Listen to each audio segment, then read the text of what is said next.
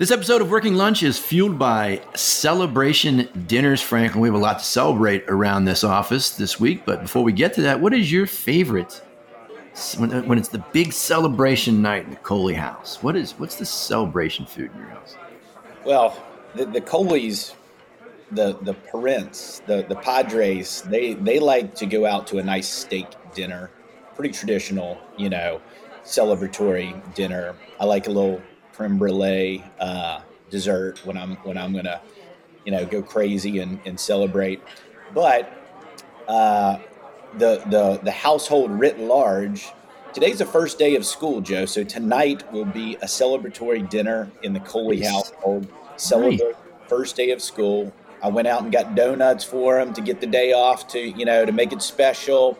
And we will be having, wait for it, guess, Chick-fil-A will be the celebratory dinner for the young Coleys. So we have a celebratory dinner tonight, Chick-fil-A. But I thought Wednesday night was Chick-fil-A for the little Colitas. Yeah, it's back to back this week. We're getting crazy. My goodness. Well, you hit nail on the head for me. I like a nice steak. I enjoy making it. I enjoyed the ritual of being out on the grill making the steak. I do a pretty good steak. I mean, it's not, Fleming's, cap grill quality steak, but I make a pretty darn good steak. And what we're celebrating is our 300th podcast episode of Working Lunch, Franklin. 300. We've been doing this for years, man. That's a lot of keyfile from Coley out there in cyberspace. Nobody really needs that, to be honest with you. That's way too much of me. I like me a lot, and that's way too much of me. But I guess some people listen, so we'll keep at it. We'll keep at it. And on that happy note, let's do the show. May I help you? We need to talk about your flair. I think I'm going to have to go superside. I'm proud to be a bartender. Ain't nothing wrong with that. We need a political revolution. Mr. Vice President, I'm speaking. Come on, man. With all due respect, that's a bunch of malarkey. From the home office of Aligned Public Strategies in downtown Orlando, Florida, this is Working Lunch. Coming up on the podcast, we're joined by Sean Kennedy, the Executive Vice President of Public Affairs for the National Restaurant Association, to bring us up to speed on the epic ongoing battle in California facing all restaurant operators and how the next few months will play out legislatively and politically. And speaking of the NRA, Sean's colleague down the hall, Mike Whatley, the Vice President of State Affairs and Grassroots Advocacy, will walk us through the efforts underway in D.C. that could essentially codify service charges. We'll also talk about the ramifications of this week's ballot initiative in Ohio and how it may impact the pending measure to increase the minimum wage and eliminate the tip credit. We'll discuss those issues and wrap it up with the legislative scorecard.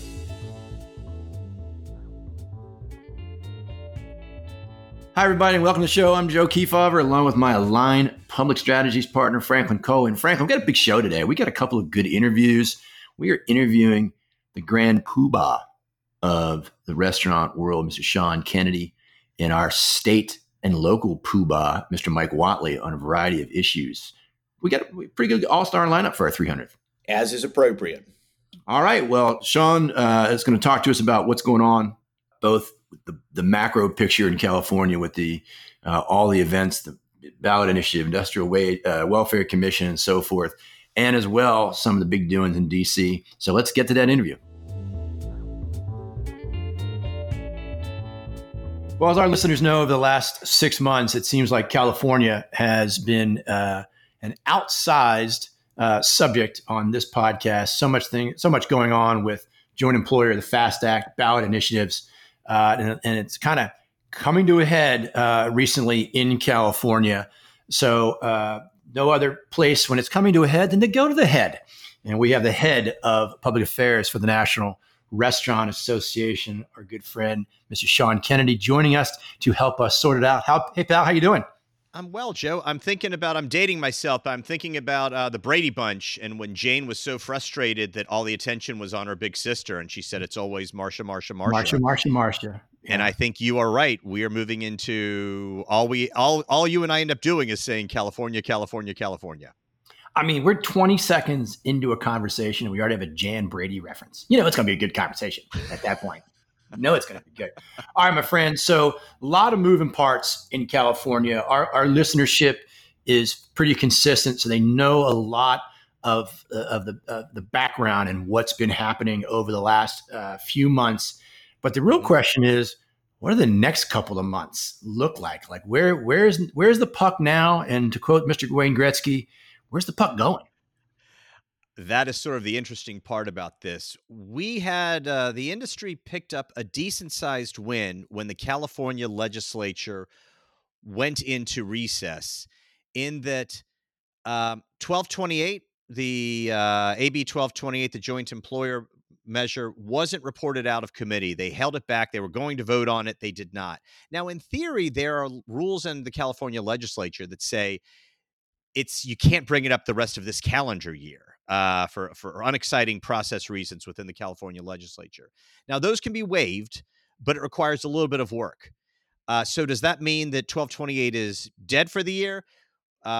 It's sort of a Friday the 13th situation, as we keep doing on pop culture. We can't afford to assume that it is down for good. So although technically it can't be brought up, we are still treating this as very much a live grenade. We've got a fly-in that's going to be occurring in Sacramento, bringing franchise owners, franchisors, to try to speak truth to power and really walk through the Senate as to what this impact this would have. So we play this ballot measure game. I know that there's some interfamilial feuding, if you will, going on the union side. They've got other priorities as a community on the 2024 ballot, and I think there's some concern from the SEIU that there might not be the resources available to them to adequately push back on this ballot that the industry has qualified for in 2024, and all of a sudden has re-energized their zeal in going back to the bargaining table and or pulling out the big guns, i.e. resurrecting the Industrial Welfare Commission. What is going on in that ballot initiative space vis-a-vis the industry? So on AB 257, the FAST Act, the referendum it's still on the ballot. It's still going to be on the November 2024 ballot. It was a lot of work from a National Restaurant Association, groups like the International Franchise Association as well. And you're right that SEIU has got a very crowded plate of things that they need to play on in California.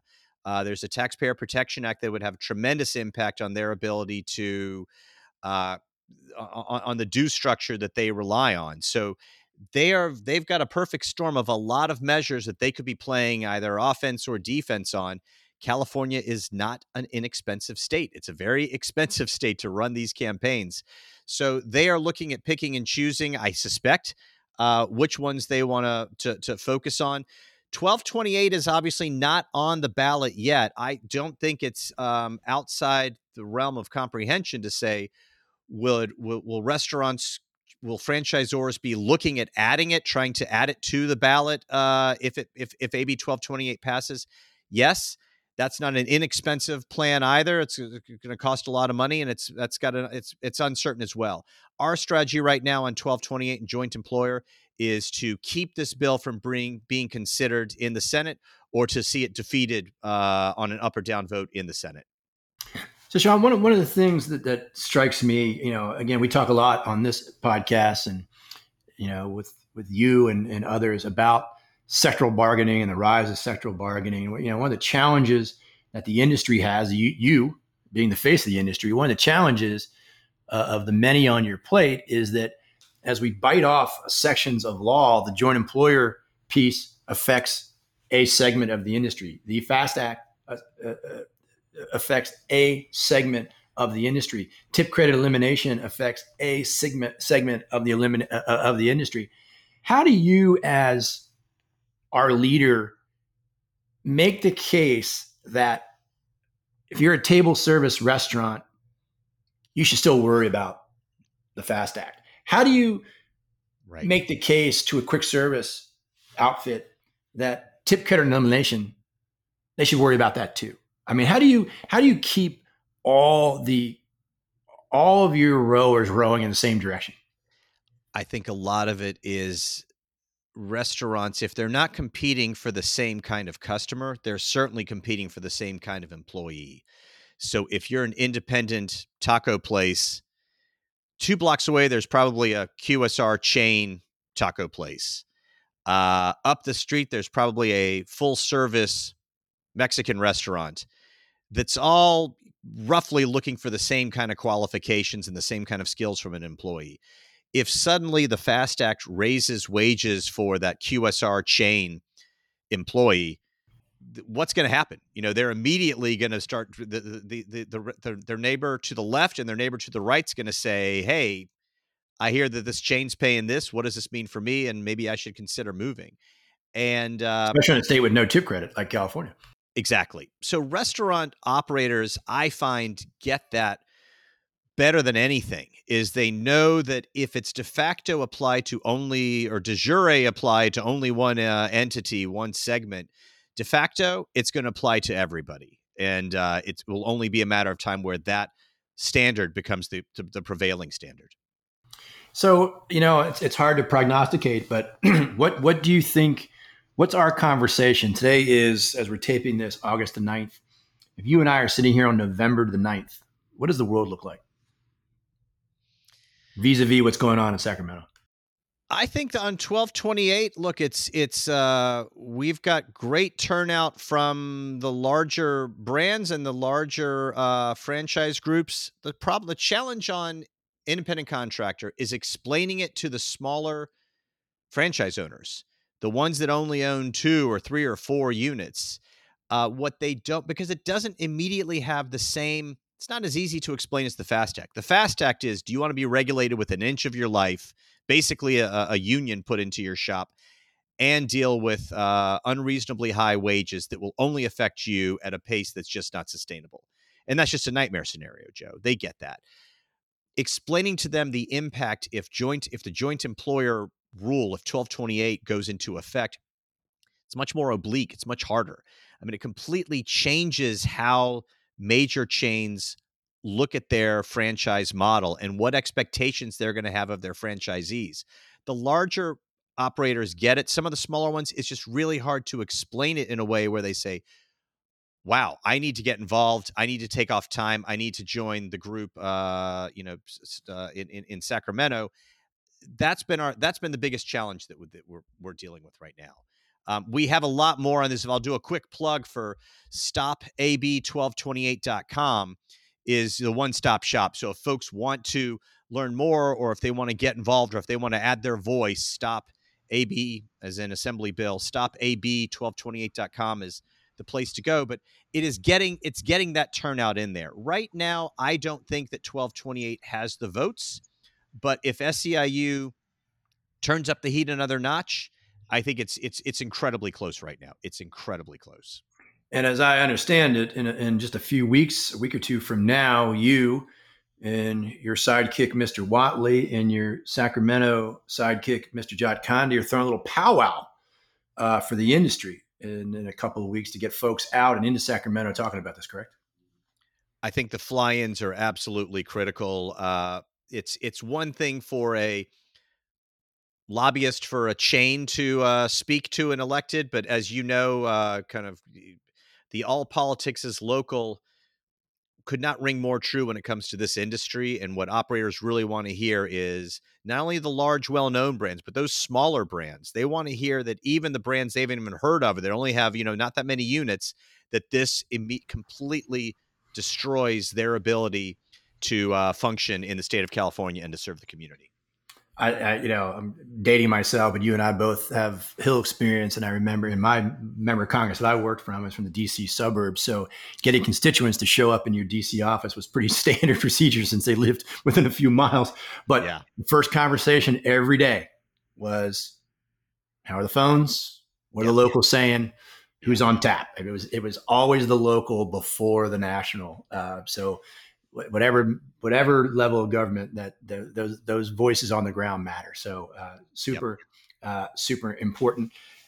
Sean, real quick before we pivot to Washington, D.C., you and I talked at some length over the course of the late summer, early fall, into the winter about the ramifications of FAST Act and would we see, copycats, if you will, in other states, and you and the NRA and your major change prepared accordingly and kind of got proactive in a lot of markets.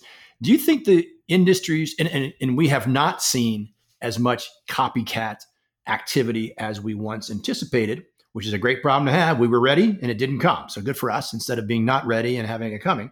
But do you think their industry's performance in California, the pushback, the ballot, the chaos we created there had a chilling effect on the spread? I think it's too early to say that, Joe. I certainly think that we needed that. It was so important that we were able to push back successfully in California. But look, Mary Kay Henry, the president of the National SEIU, I mean, she's been very clear in this is the future of organizing for her, is in the service-related industries like restaurants. We have a remarkably low unionized penetration rate, and we're both looking at that for both the company and the and unions are looking at that differently. SEIU says this is a great opportunity. We're saying we've got a great model that's working right now, and that our workers feel like they have a voice and that they feel like they can talk to their bosses and their managers about this. I have no doubt that that SEIU and other unions are going to continue to make replica fast bills a priority in other states. I think SEIU had to take their eye off the ball in a big way, and they have to keep their eyes on California and work through AB 257, work through that referendum, work to defeat our referendum, and that's probably put them on a strategic pause for doing this in other states. But we have to be incredibly vigilant. I do not see this going away. Good, and part of that vigilance will be that fly-in we talked about Wednesday, August 23rd, Sacramento. Be there or be square. It's going to be a big, important day for the industry on a lot of important fronts. Sean, I know it's the dog days of summer in Washington, D.C. Last week, I think you had over 100-degree days and some kind of crazy stuff. Congress is out getting a phone call returned from the 202. The only area code, the only calls I've gotten out of the 202 in the last week are from you and your organization. So kudos for you. You're not letting them go away to the beach. But there are some things happening. I know Congress is kind of out, but right before they left was some significant action on an important issue that's taken a lot of your time recently, the swipe fee issue, the credit card processing fees. Joe, it always boggles everyone's mind when I make a simple statement that small business restaurants and big business restaurants pay the highest swipe fees of any country in the industrialized world. And it's just shocking when you think about that the United States is the worst performance when it comes to swipe fees that continue to go up. They've doubled over the past decade, and they show no signs of abating. Only two competitors in the space, 80% market penetration, so that's not going to change anymore. That duopoly is resulted in a world where the third largest expense for restaurants, behind workers and behind supplies, is swipe fees. There is bipartisan legislation that we've worked with others to secure in the Senate. The Senate, before they adjourned, Senator Roger Marshall of Kansas, working with Dick Durbin of Illinois, Senator Roger Marshall announced that he had a verbal commitment that there will be a vote on this bipartisan legislation to inject competition into the swipe fee space before the end of the year. I'm not saying we can take that to the proverbial bank, but it is a tremendous opening that he is getting that kind of commitment from the higher ups in the Senate. Banks are going to absolutely outspend the National Restaurant Association on this one. But the popularity of banks is such, and the popularity of restaurants is such, that we can really win on this one. So we've been spending a lot of time. We've got grassroots activations. There's a lot more we can do to try to move on this. We've got more on our website, restaurantsact.com. But it's going to be an interesting fight. I don't know if it'll resolve this year, but we have really made a lot of progress. I'll throw on one last item. You normally think about the anti-bank crowd as sort of the progressive end of the Democratic Party. So you're thinking about your Elizabeth Warrens or your AOCs or your Bernie Sanders. J.D. Vance of Ohio came in, and he is an original co-sponsor of this bill. We've got Roger Marshall as well of Kansas. The J.D. Vance co-sponsorship means that this issue is sort of taking on a bit of an economic populism tip. Main Street versus Wall Street. Exactly. And once you have bipartisan disdain for what Wall Street is doing on that front, that's where you get so many openings for the main streets of the world, and that's what we're going to be counting on. Sean, you're such a wordsmith. I thought I was going to stop at duopoly. I love that. That's a great word. But disdain, what another great word. I was thinking enmity. I have a, been around the block a few times, and every industry and group's got to kind of put their angle and their spin and their perspective on things. But we all work hard for credibility's sake to stay within the lines. The banks, and this is just me, my personal opinion. You don't have to comment.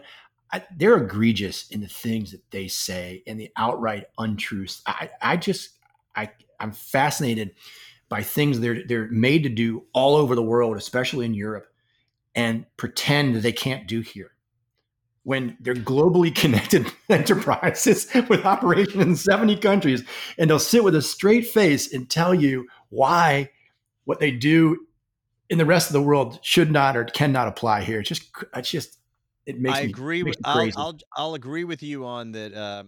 Swipe fees are 10 times higher than what they are in Europe. 10 times. It's one thing if it was 50% higher, 120% higher. It is 10x. And they have higher customer protection standards, higher privacy standards. They have higher compliance standards than we do. And yet, here we are. And there's still rewards programs. So there's been a lot of misinformation from the other side on this. We're cutting through. The most encouraging part is it doesn't matter if you're a quick service or a full service or an independent or anything in between, or a food truck or a bar. This is your number 3 cost, and it's not going away. And the only way it's going to move is if people engage and we get this legislation passed.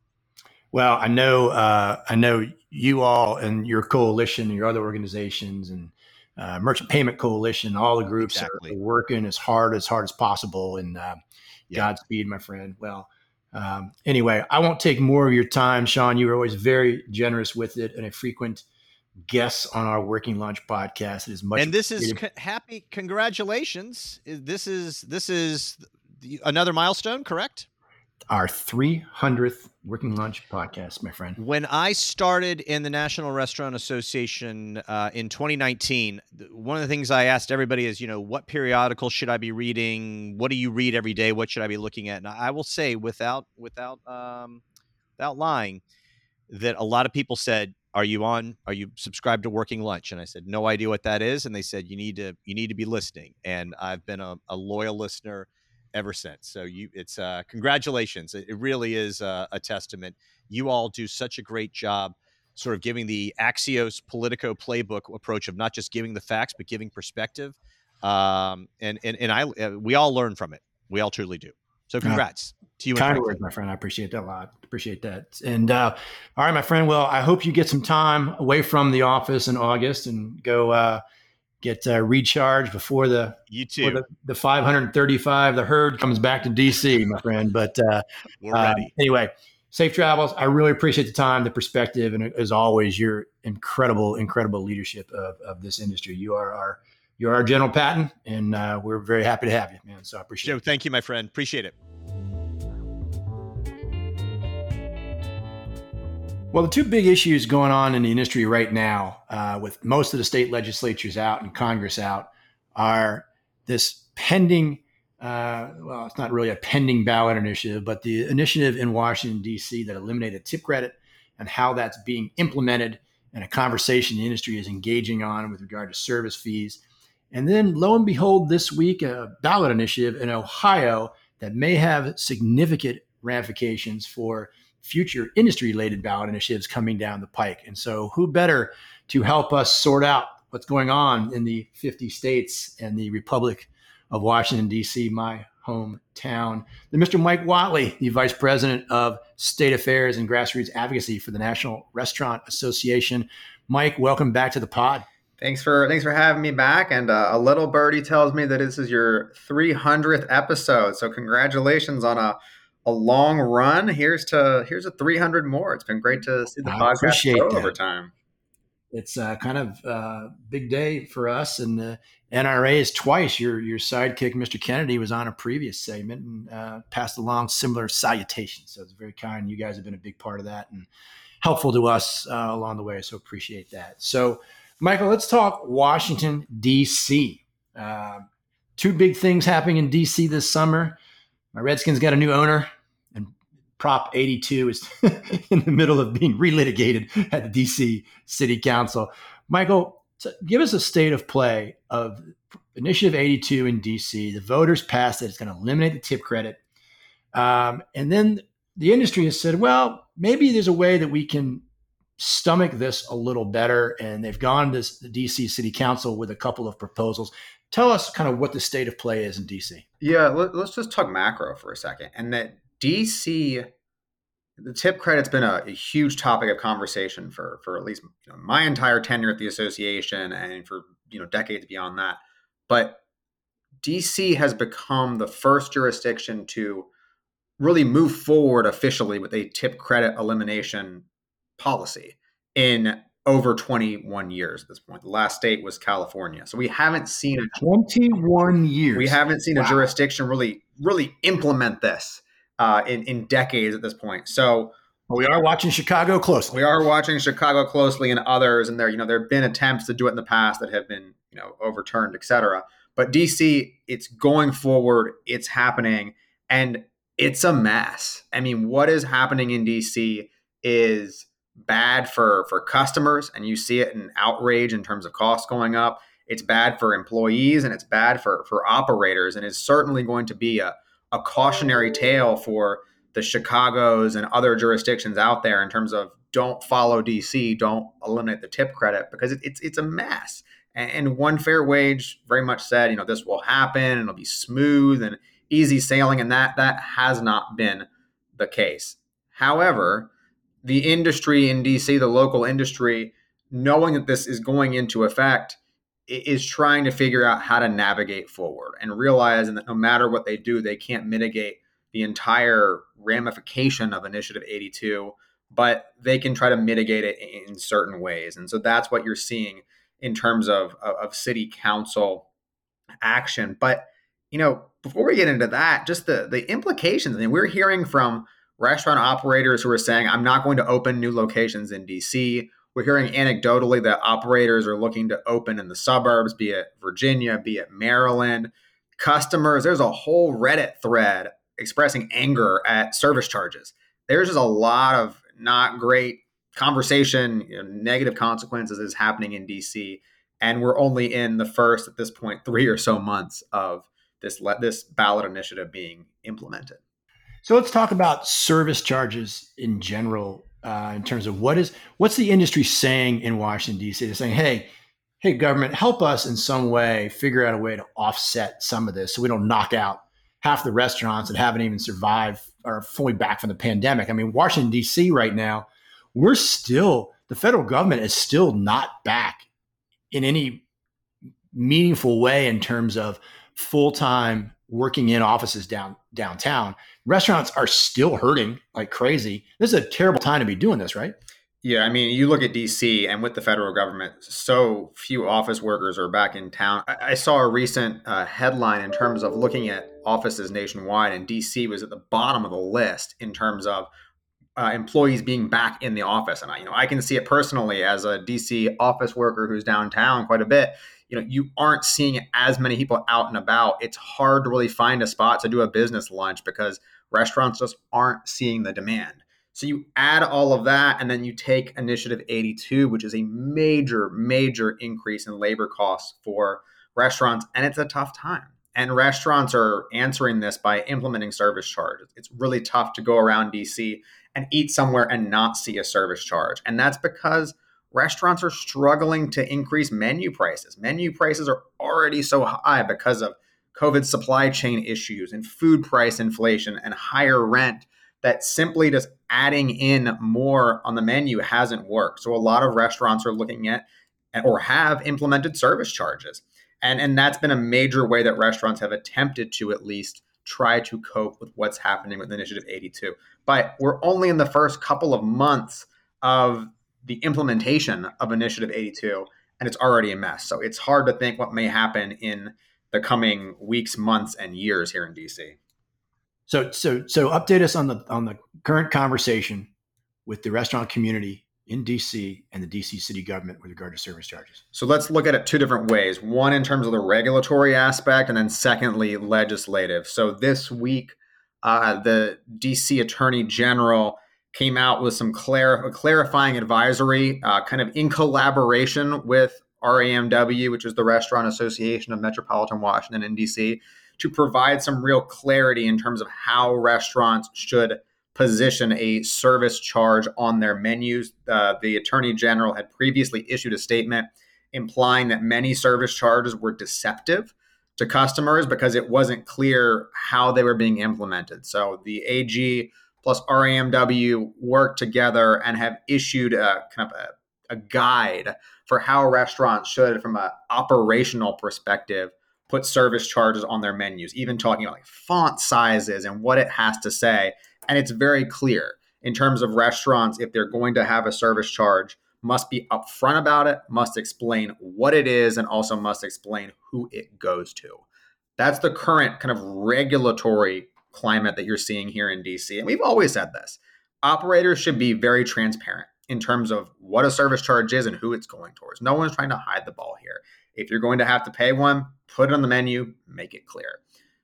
You're also seeing legislation, and this is legislation called Workers in Restaurants Are Priorities Act of 2023, or the WRAP Act, WRAP, which has been introduced in the DC Council. It will likely potentially see movement in the fall. And this is a number of things. It provides some clarity in terms of service charges and defines a service charge and says that a service charge must go towards employees' base wages. So it provides some clarity there. It also would, and this is novel looking across the country, it says that a service charge would not be sales taxable in DC were this to go into effect. And it also looks at rent percentage calculations and says when landlords are calculating kind of a business's income or revenue to determine a base rent, they cannot include a service charge as a part of that. So both that concept and the sales tax concept are pretty novel looking across the country. Will they fix everything that Initiative 82 caused in DC from a harm perspective to restaurants? No. Would they help for those who are utilizing service charges? I think it would help. And there's two additional aspects of the legislation. One, it creates a public service campaign to help, and this is funded by DC tax revenue, to help explain to customers what happened. There's so many questions, there's so much anger towards restaurants. It would be a public service campaign to explain what happened with Initiative 82, why you're seeing higher service charges, higher menu prices, and that's a part of the bill. And then it also tweaks the schedule for what the minimum wage or the tip credit elimination schedule looks like in DC. And maybe you're not in a position to feel comfortable commenting on that, but I'm gonna believe there's going to be a big public hue and cry and pushback. I would, even as a restaurant industry advocate and fan, I would have a bad taste in my mouth if I had to see that on my already very expensive DC lunch or dinner.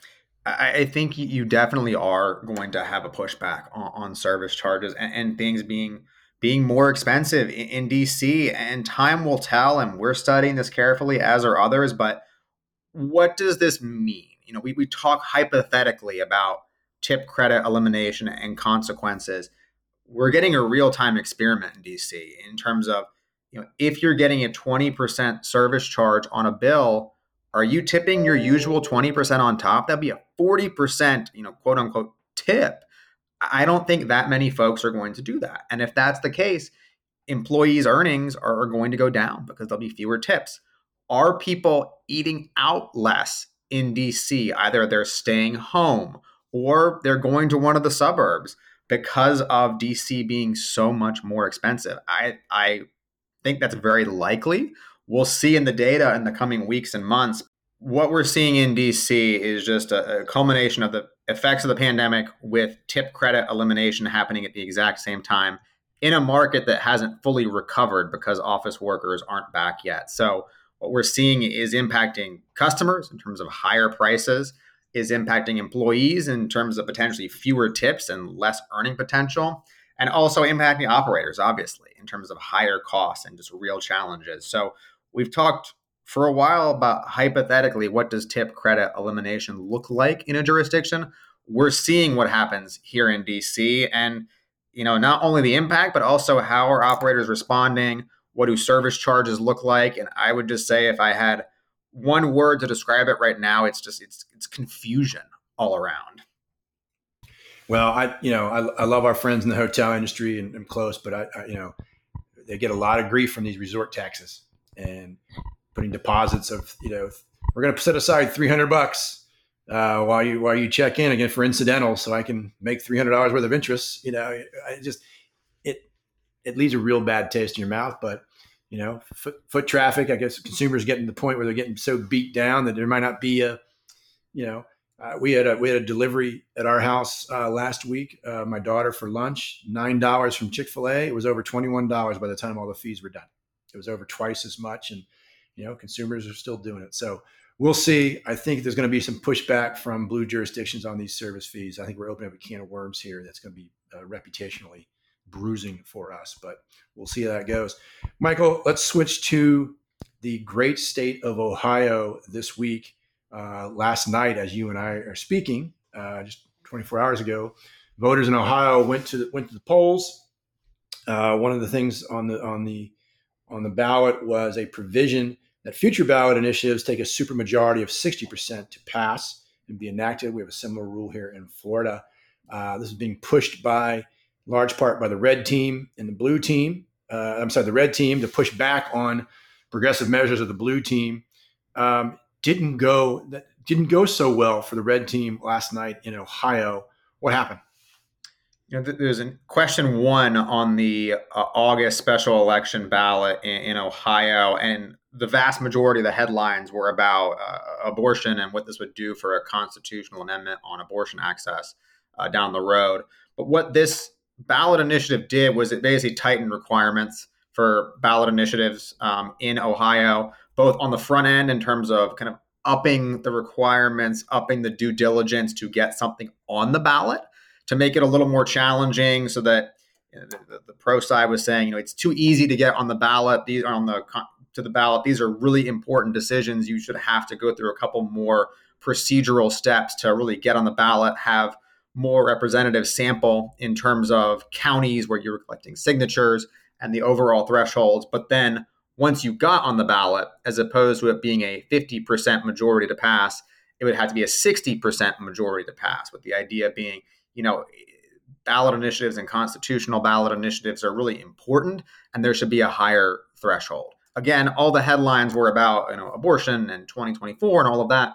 But why this matters for the industry is that Ohio currently has an initiative filed for the 2024 ballot that would raise the minimum wage to $15 an hour in the state, but also eliminate the tip credit. And if question 1 had passed, it would have been binding on this initiative for 2024 and would have had major ramifications there. With issue 1 not passing, it means the path to appearing on the 2024 ballot for that minimum wage tip credit initiative, it's the same as it was, but it's easier than it would have been. So we're definitely watching Ohio very closely in terms of that ballot initiative. We're also watching Arizona as well, which has a similar ballot initiative. This issue, especially the tip credit issue, is going to be a very hot one in 2024, both legislatively, but also on the ballot. We're going to see it in very swing states like Ohio and like Arizona. So just so on the non-restaurant side, now it's going to be a lot easier. We know the blue team is going to put an abortion issue on the ballot, right, in 2024. And it's going to, if this is any indicator, it's going to create a lot of blue votes coming out for that, or leaning blue votes. And on that same ballot will be a minimum wage measure and a tip credit elimination measure. And the abortion measure may actually appear on the 2023 ballot. There's a little bit of kind of confusion on that. But overall, I mean, you're what this did from an industry perspective is it kept the path pretty clear for it being easier to get a ballot initiative. And 2024 in Ohio, presidential year, critical federal issues. I mean, Ohio wasn't chosen randomly in terms of putting one of these initiatives on there. Neither was Arizona. They are key federal jurisdiction. So it's definitely something the industry as a whole is going to have to watch, because tip credit elimination in Washington, D.C., as challenging as it is, it's a different ballgame than tip credit elimination in a very big state like Ohio, which blends urban, suburban, rural. It's a different situation. And we have a ton of big restaurant companies based in Ohio. We probably got half a dozen or a dozen domiciled, White Castle, Wendy's, Sparrow, Bob Evans, the list goes on. I'm sure if I thought about it for more than 3 seconds, I could list some more. Big restaurant state. It's part of every big restaurant company's not only growth, existing platform, but their growth plan as well. So industry is going to be, if that thing makes it to the ballot, it's going to be expensive. It's going to be an expensive proposition for the industry in 2024. Mike, lastly, the Ohio restaurant, the most of the business community support the measure to go to a supermajority for ballot measures? You did see strong support from the business community. Again, trying to really separate it from the social issues conversation in terms of this is not about one particular subject or one particular issue.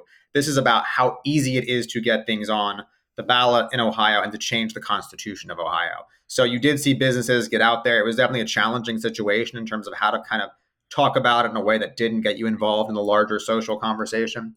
But, it would have made it more challenging to pass initiatives kind of like you see in Florida. But that didn't happen. So we definitely have a challenge on our hands going into next year. It's hard to separate the two. It's like, being in the Senate, you're going to vote for the rule to proceed to the floor. You're voting for that issue, right? Right. It's de facto. It's hard to split hairs on semantics that way. So it's going to be, this is a big deal, I think, in the restaurant world. The abortion issue was 99.999% of the conversation, but there's huge ramifications for 2024 for the industry. This would be a major jurisdiction to lose tip credit and change. That would have major ramifications for companies in the industry. So something to watch. I know you will be at the forefront of our national strategy, our state strategy, to push back on that. Thank you, Michael, not only for coming on the pod for the 874th time in 300 episodes, but thanks for your leadership in that space, man. We're lucky to have you. Yeah, thanks for having me, and until next time. All right, my friend, go fight the big fights, and we'll be there with you. It's time for the legislative scorecard. We go around the country and update you on the latest legislative and regulatory developments. And Franklin, it's the middle of August, the dog days, but there's still some stuff going on in the wage world, especially at the local level. Let's go out west to Colorado. I mean, there's not a lot, but I'm still super surprised at how much there is. There's still activity. It's still bubbling everywhere. So, yeah, we'll start in Boulder County and Denver, Joe, while we're at it. So Colorado is a little bit of a hotbed heading into this, holiday period, the kind of falling into the winters when you're likely to see activity in Colorado. So in Boulder, county commissioners unveiled their plan to raise the county's minimum wage to $15.70 an hour as of January 1. They're going to have a town hall meeting on the subject October 12th and a formal hearing on November 2nd. So the state has a tip credit of $3.02. So if this was passed in its current form, Joe, that is going to jump way up to $12.68. That's a big deal. So, if you're in the Boulder County area, you need to put those dates on your calendar. If this is an issue you care about, you probably should be talking to your commissioners and, talk to your trade group, the Colorado Restaurant Association, find out what's going on, plug in any efforts they've got popping. So swinging over to Denver, Joe, the city announced it will raise the local minimum wage by $1 an hour in January 2024, setting the new wage at $18.29 an hour. The local law also requires annual adjustments, so it's going to bump up based on CPI year after year, and the server wage will rise there to $15.27 an hour. That's a big deal, Joe. Franklin, I will be out in Denver, Colorado in 5 or 6 weeks. My beloved Washington Redskins are playing the Broncos out there. So my annual Redskin trip, the group has decided early on this spring that Denver was our trip. So why do you do this to yourself? I have to. I mean, it's a pillow fight, man. You got to watch your guys, no matter what it takes. But I will be having a drink with the former longtime head of the Colorado Restaurant Association, Mr. Pete Mearsman, who's been very helpful in helping us set up this little voyage. So fun stuff. Franklin, I was just last week in Los Angeles County, and now it's making the news. Yeah. And, this is not uncommon these days in Southern California. So LA County legislation was introduced for the county board to set up a $25 an hour minimum wage for hotel workers. That's for unincorporated parts of the county. The city of LA and Long Beach are also considering similar legislation. So, look, unite here, hotel workers, $25 an hour minimum wage, and it would increase to $30 an hour, Joe, by 2028. So I think we talked about this a couple weeks ago when there was murmurs of it, and it was like, yeah, 30, why not? Well, we now have legislation introduced, and we'll see where this goes. That is just insane, but that's where things sit right now in LA County. Franklin, you and I, when you're trying to predict the future on stuff and look ahead, you get it right sometimes, you get it wrong sometimes. But one place that you and I have gotten it right over the years is predicting early on the impact that the kind of gig economy and Uber and Lyft would have on all types of business models. It gave birth to DoorDash and all this other stuff. And we were watching those wages long ago as an indicator of where the wage market was going. And it continues on. The city of Minneapolis moving forward with their new wage for Uber and Lyft drivers. Yeah, expected to vote next week on proposed ordinance there. Basically sets a minimum wage, $1.40 a mile, 0.51 or 51 cents per minute, or $5, whichever is greater. So it's kind of setting a floor for drivers in the city. It would also, we talked about this a couple of weeks ago as well, it would also require that drivers are provided essentially receipts with kind of the breakdown. If I'm remembering correctly, there was some discussion over, if you go in and out of the city line, what happens? And so I guess the receipt is going to break that down. So anyway, in May at the state level, the governor vetoed a bill that it was not the same, but similar. It would have mandated higher pay and kind of set a wage floor at the state level. He said that was not the right approach, although agreed with the objective, it was not the right approach. So as we often see, Joe, something stalls out at the state level, you now have kind of a rush of cities coming in to legislate on it. And that's what's happened here.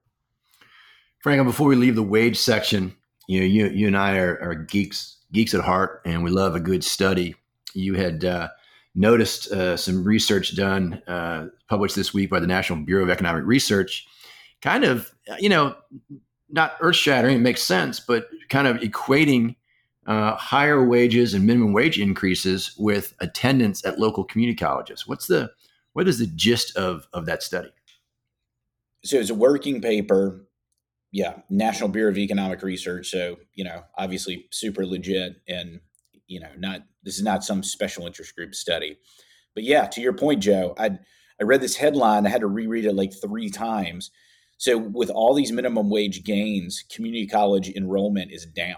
So degree completion rates have largely stayed the same, but the pipeline has become limited or constricted. So super interesting And, And they really focused, like a hyper focused on areas with kind of significant wage increases, those kind of blue cities and jurisdictions. And, it's to your point. I was most taken by the graduation rates kind of staying similar, but those folks that kind of bounce in and bounce out of community colleges when times are tough, or you're looking to upskill and enhance your wage marketability. Right now they're bouncing out because jobs are plentiful, wages are high, and they don't feel the need to go in and spend a couple of semesters in community college kind of building that resume. Yeah, they feel comfortable where they are. I'm assuming we're making some leaps. Not all of this is necessarily bared out in the study, but you assume that they're kind of workers are more comfortable where they are, and they don't feel that pressure to upskill to go get that next job where they get a higher wage potentially. And so, super interesting study. We've talked for some time as all these, we've embarked in this great social experiment with all these really steep, extreme minimum wage increases over the past couple of years. And we don't really know what all the potential unintended consequences of those are. And here's one that's starting to manifest itself, and I'm sure there will be more in the coming years. And Joe, there was another report too out of SHRM this week that also found interesting in minimum wage. And in that, it basically said that, I don't know how surprising this is, just interesting, but it found that 75% of HR leaders and compensation professionals think the federal minimum wage should be increased. So it just shows you where the head is of, corporate HR folks. By far and away, they think that the minimum wage should be increased. So that's another. But they don't really give a number of what it. They don't really give a number. Like, they all go, it should be increased from 725. What does that mean? 730, or is that 1130, or is that 1530? You know what I mean? So it got kind of vague. But I don't think you're going to find too many CEOs or corporate leaders that aren't going to say, it needs to be raised. It's to what, to what end? Yep. So pretty interesting. Franklin, last December, switching to labor policy, the Congress passed and the president signed the Pregnant Worker Fairness Act, outlining a whole new set of protections for pregnant women in the workplace.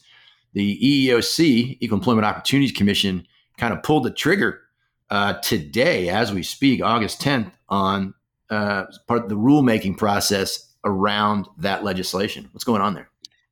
Yeah, and keep in mind, we have a fully seated EEOC Democrat majority as of recently, for the first time in the Biden administration era. So expect to see a lot more EEOC items being reported out on top items. But so we have a notice of proposed rulemaking, and it, this will potentially impact how employers have to accommodate employees that, are pregnant or have kind of a work-related limitation connected to a pregnancy. And so the proposed rule applies to employers with at least 15 employees, government agencies, labor unions, federal government. They're not yet final, but they're going to be popping out soon. And then there'll be a kind of comment period. And then, we go into the final rule. So that comment period closes on October 10th, I think. 60 days from August 10th. Yeah. So. Yep. So it's time to review this, review the proposed rules kind of as they're outlined and weigh in if you feel inclined to do so. I'm sure the trade groups will be going through this, and we'll probably have some action alerts out shortly if there's any items that they're worried about impacting employers and operators. Franklin, switching gears to the labor activism space, our good friends at Starbucks are in the news again this week, one on a court challenge and one on a kind of a national day of action that got hardly any press at all. But the important piece is the U.S. Appellate Court decision that didn't kind of go Starbucks' way this week. The Memphis 7, man, we're still talking about the Memphis 7. This was a big case at the time. I guess it is still a big case. But so the U.S. Appeals Court rejected the company's challenge to an earlier ruling requiring the coffee chain to rehire 7 employees at a Memphis, Tennessee store who were allegedly fired for supporting a union.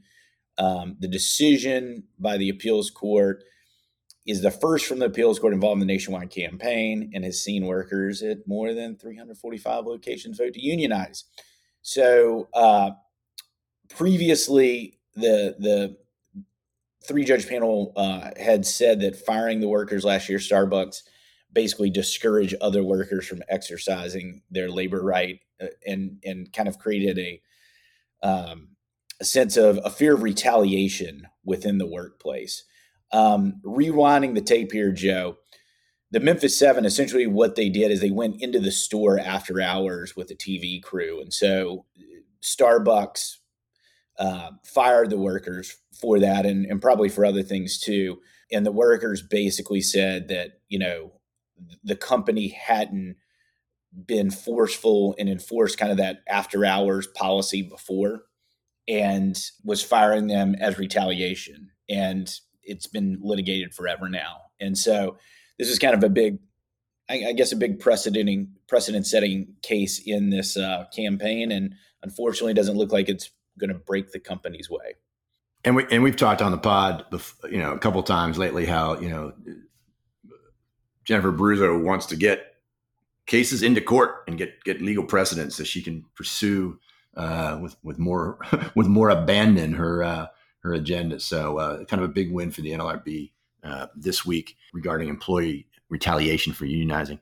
Mr. Coley, another big issue that we've talked about at length, and hopefully next week we'll have get a national overview on this sustainability, this pregnant pig issue from the folks at the Port Council, hopefully next week on this podcast. But Massachusetts, our buddy Steve Clark, head of the MRA up there, Massachusetts Restaurant Association, and his colleagues cut a deal, or I guess the federal judge involved in the case approved their compromise with the state on this issue. So what's going on in Massachusetts? So the concern was essentially when the Supreme Court ruled, there was kind of a gap between the ruling and the law taking effect. And so no one could figure out, if the pork that was already on the market the rules were going to apply to it. Were people going to buy a bunch of pork and then have to throw it out because it didn't meet the standard of the rules that, were allowed to go into effect by the Supreme Court. So the law will now, after this settlement, take effect August 24th. So go grab your bacon now, baby, because there's a rush on bacon and meat and eggs and veal and pork and about everything else. So anything that is bought before August 24th is not subject to these expansive, onerous, however you want to characterize it, requirements that have been set forth. And anything after the 24th is going to be subject to those requirements. And so, Joe, pack that freezer, my friend.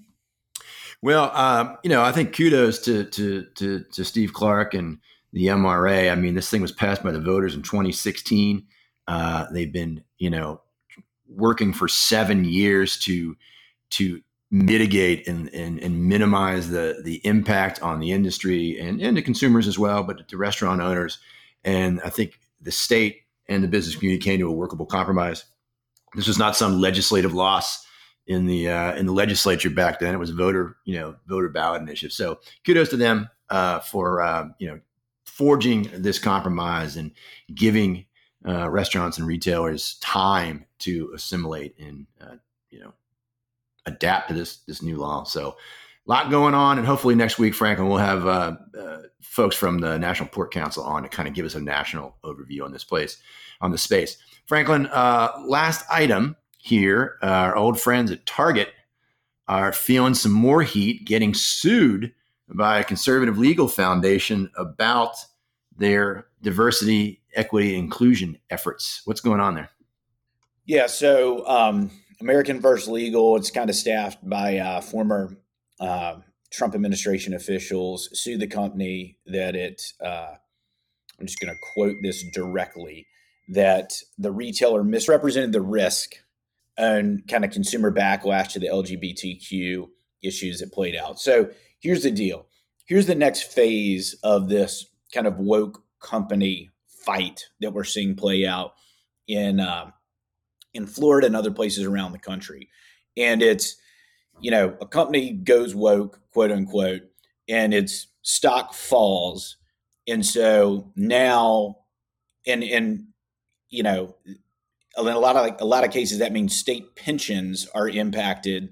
And now the investor class, there's a movement to get the investor class to go after these companies for basically, going off course and acting imprudently and jeopardizing the company's profit and investors' return on their investment. And so that's what's happening here with Target.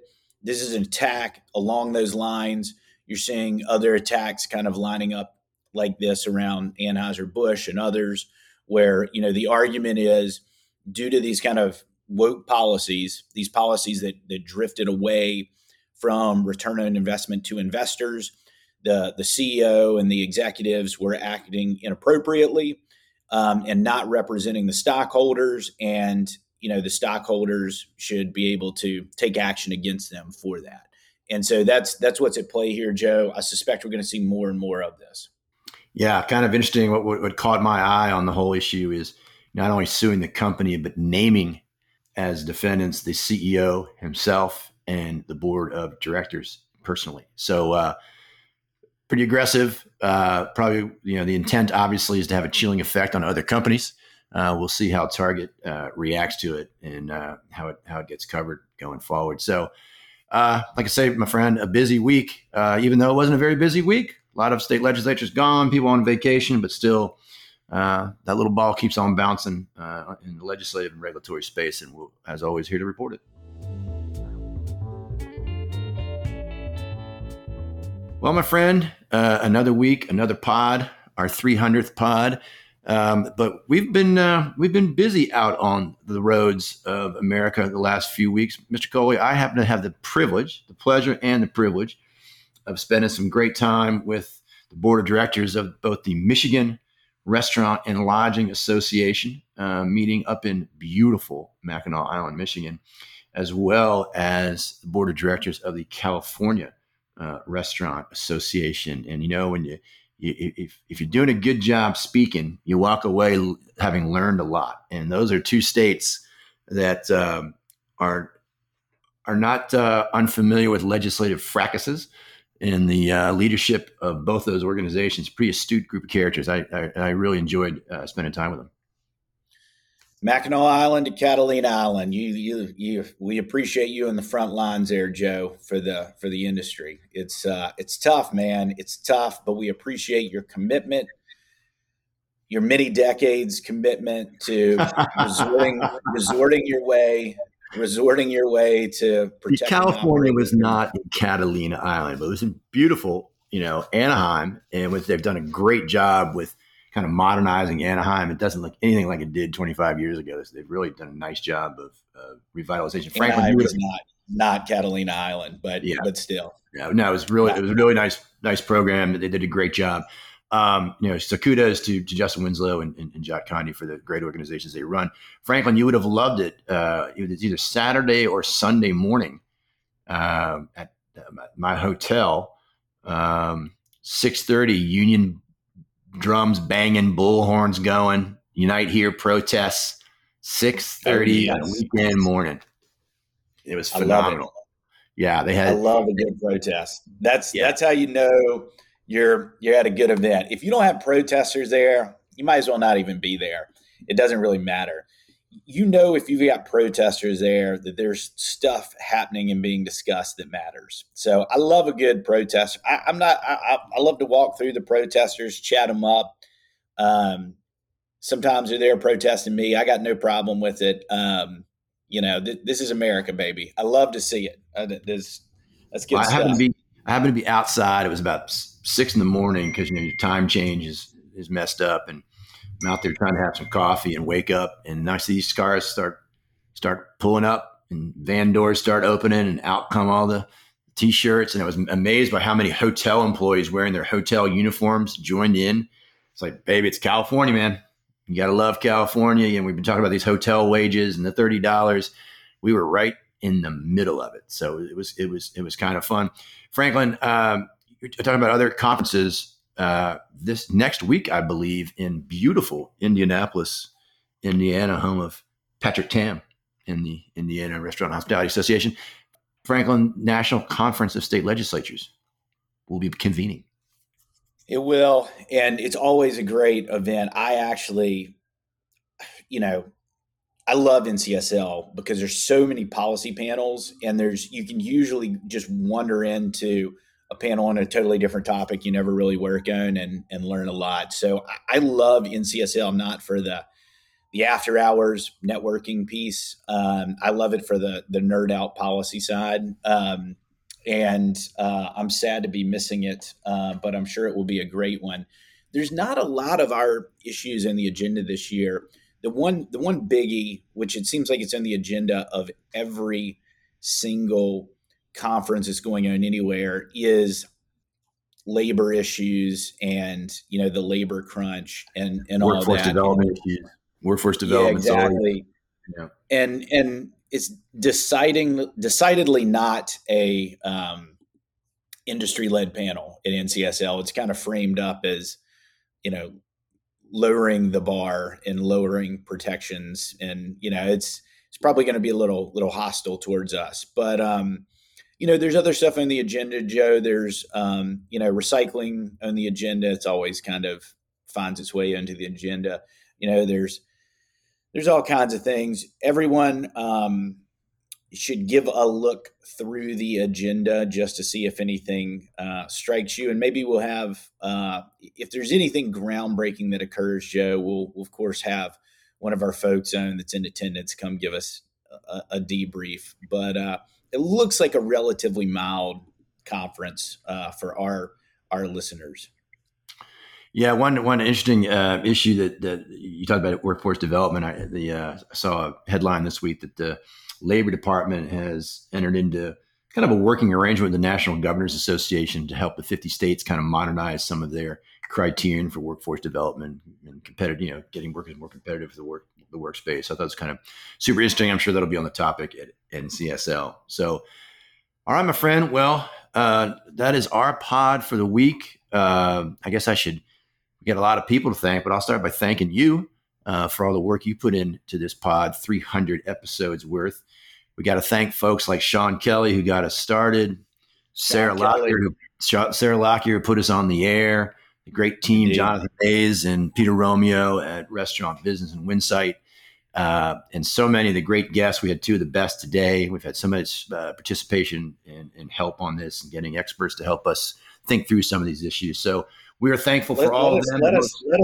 Let us not forget Aloha Joe. I mean, what is a good shout out without a shout out to Mr. Joe Renzel, longtime guest, longtime friend of the pod.